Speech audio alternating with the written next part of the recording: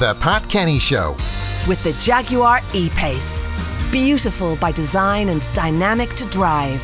Delivering performance that is unmistakably Jaguar. This is News Talk.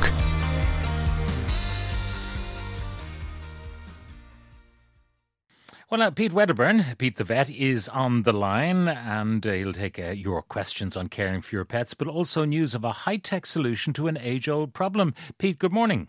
Good morning, Pat. You want to talk about wildlife crime. Now, what is that? Well, wildlife crime basically means activity directed at controlling or influencing or changing the environment, and doing this in a way which is against the law and which damages wildlife, harms wildlife.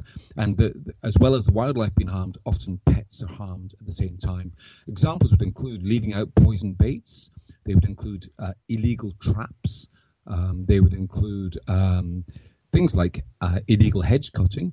Hedge cutting is banned from March to August to protect wildlife, but it still often happens. Badger baiting, dogs that are used for badger baiting are often badly damaged and injured in the process. So there's a whole bunch of different things. Destruction of habitats. People have a bat problem, they just get rid of the bat habitat. They don't stop to think, could they be breaking the law? And also seal shooting. Some people literally shoot seals. This is completely illegal. And one of the big problems here is that while members of the general public are often the main witnesses of these activities, they don't really know what to do. So it's really important that it's made as easy as possible for them to report anything that they see that they feel may be against the law. And that's what's just being developed. This is a wildlife crime reporting app. And how do you find it in the App Store? What's it called? It's called, basically, it's an Irish wildlife crime reporting app, and it's called PAW, Paw Ireland. By the way, Pete, there's a lot of distortion on your microphone there. It's bumping and bumping. Might be an idea to push it slightly away from your mouth, and therefore it probably won't bump as much. We'll try that. Okay, is that better now? Much better, thank you. Yes, right, much better. Good. So it's called Paw, and it's available to download. And what does it contain? I mean, does it allow me to report a problem?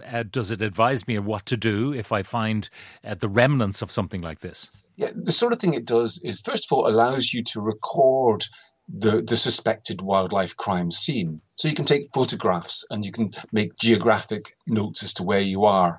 Secondly, it makes it very easy for you to report it to the National Parks and Wildlife Service, who are the people who actually enforce the law.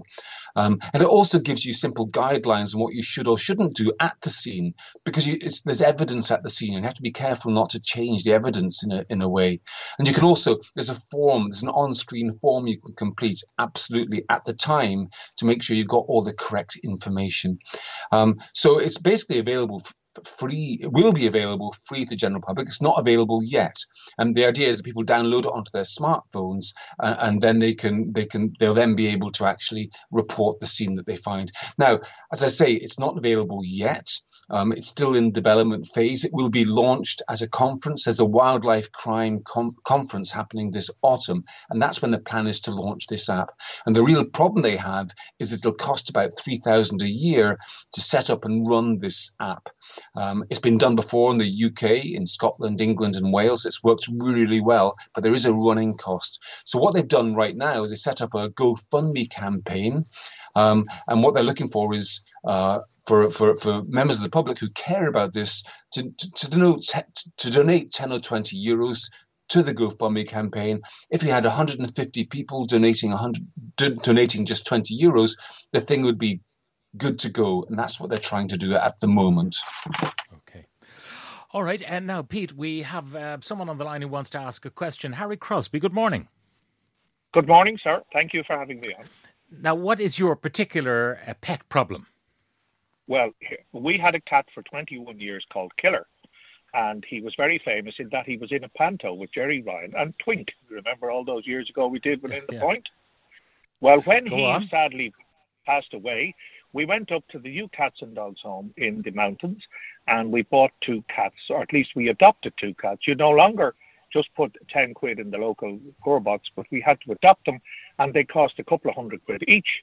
And they delivered them to us in a box, and we brought them home, and we opened the box, and they ran up onto the roof and stayed there for 3 months, where I had to feed them on a long pole up onto the roof, because we hadn't been told they were feral or feral, I think, whatever the word is.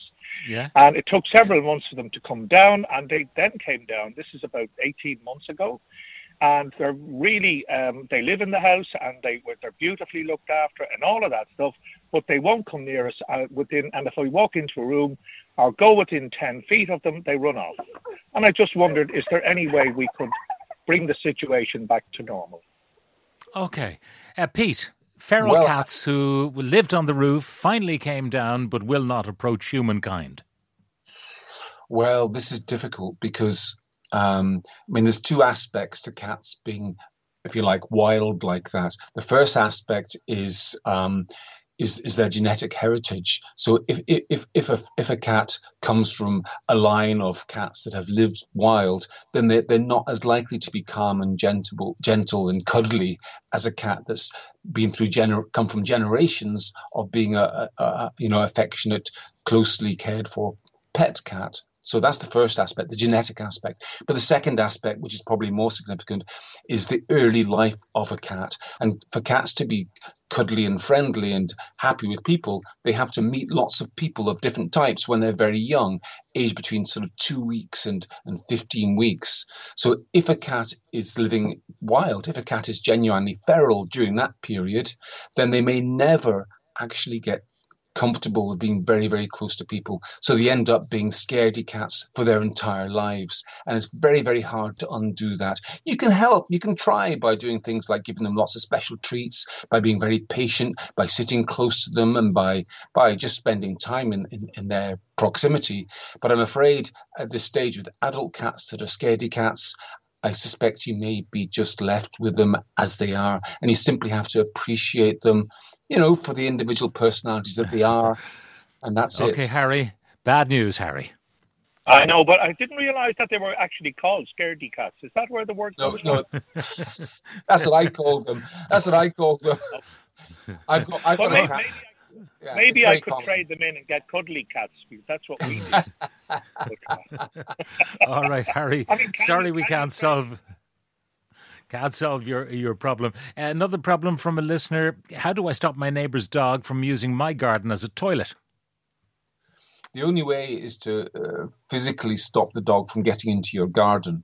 Now, I would say that is actually the responsibility of the owner of the dog. Nobody should let their dog out to wander into somebody else's property to do their business. That's essentially the owner of that dog is obliged to control their dog.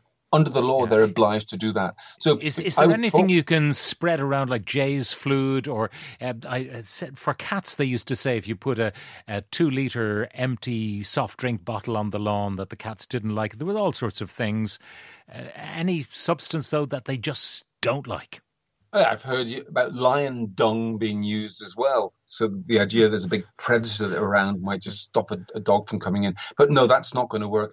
Honestly, nothing works other than physically restricting. So a barrier of some kind, fencing around your garden, or just really, I go back to it. People should not, in this day, they should not be letting their dogs out to wander around by themselves. That's not what responsible dog owners do. All right, Pete, look, thank you very much for joining us. By the way, that GoFundMe page, if you go to gofundme.com/Irish Wildlife Crime Reporting app, you can donate 10 or 20 euro there, and just a couple of hundred people doing that will pay for that app, that wildlife reporting app, for the first year. It's not available yet to download, but it will be shortly. Once again, Pete, thank you very much.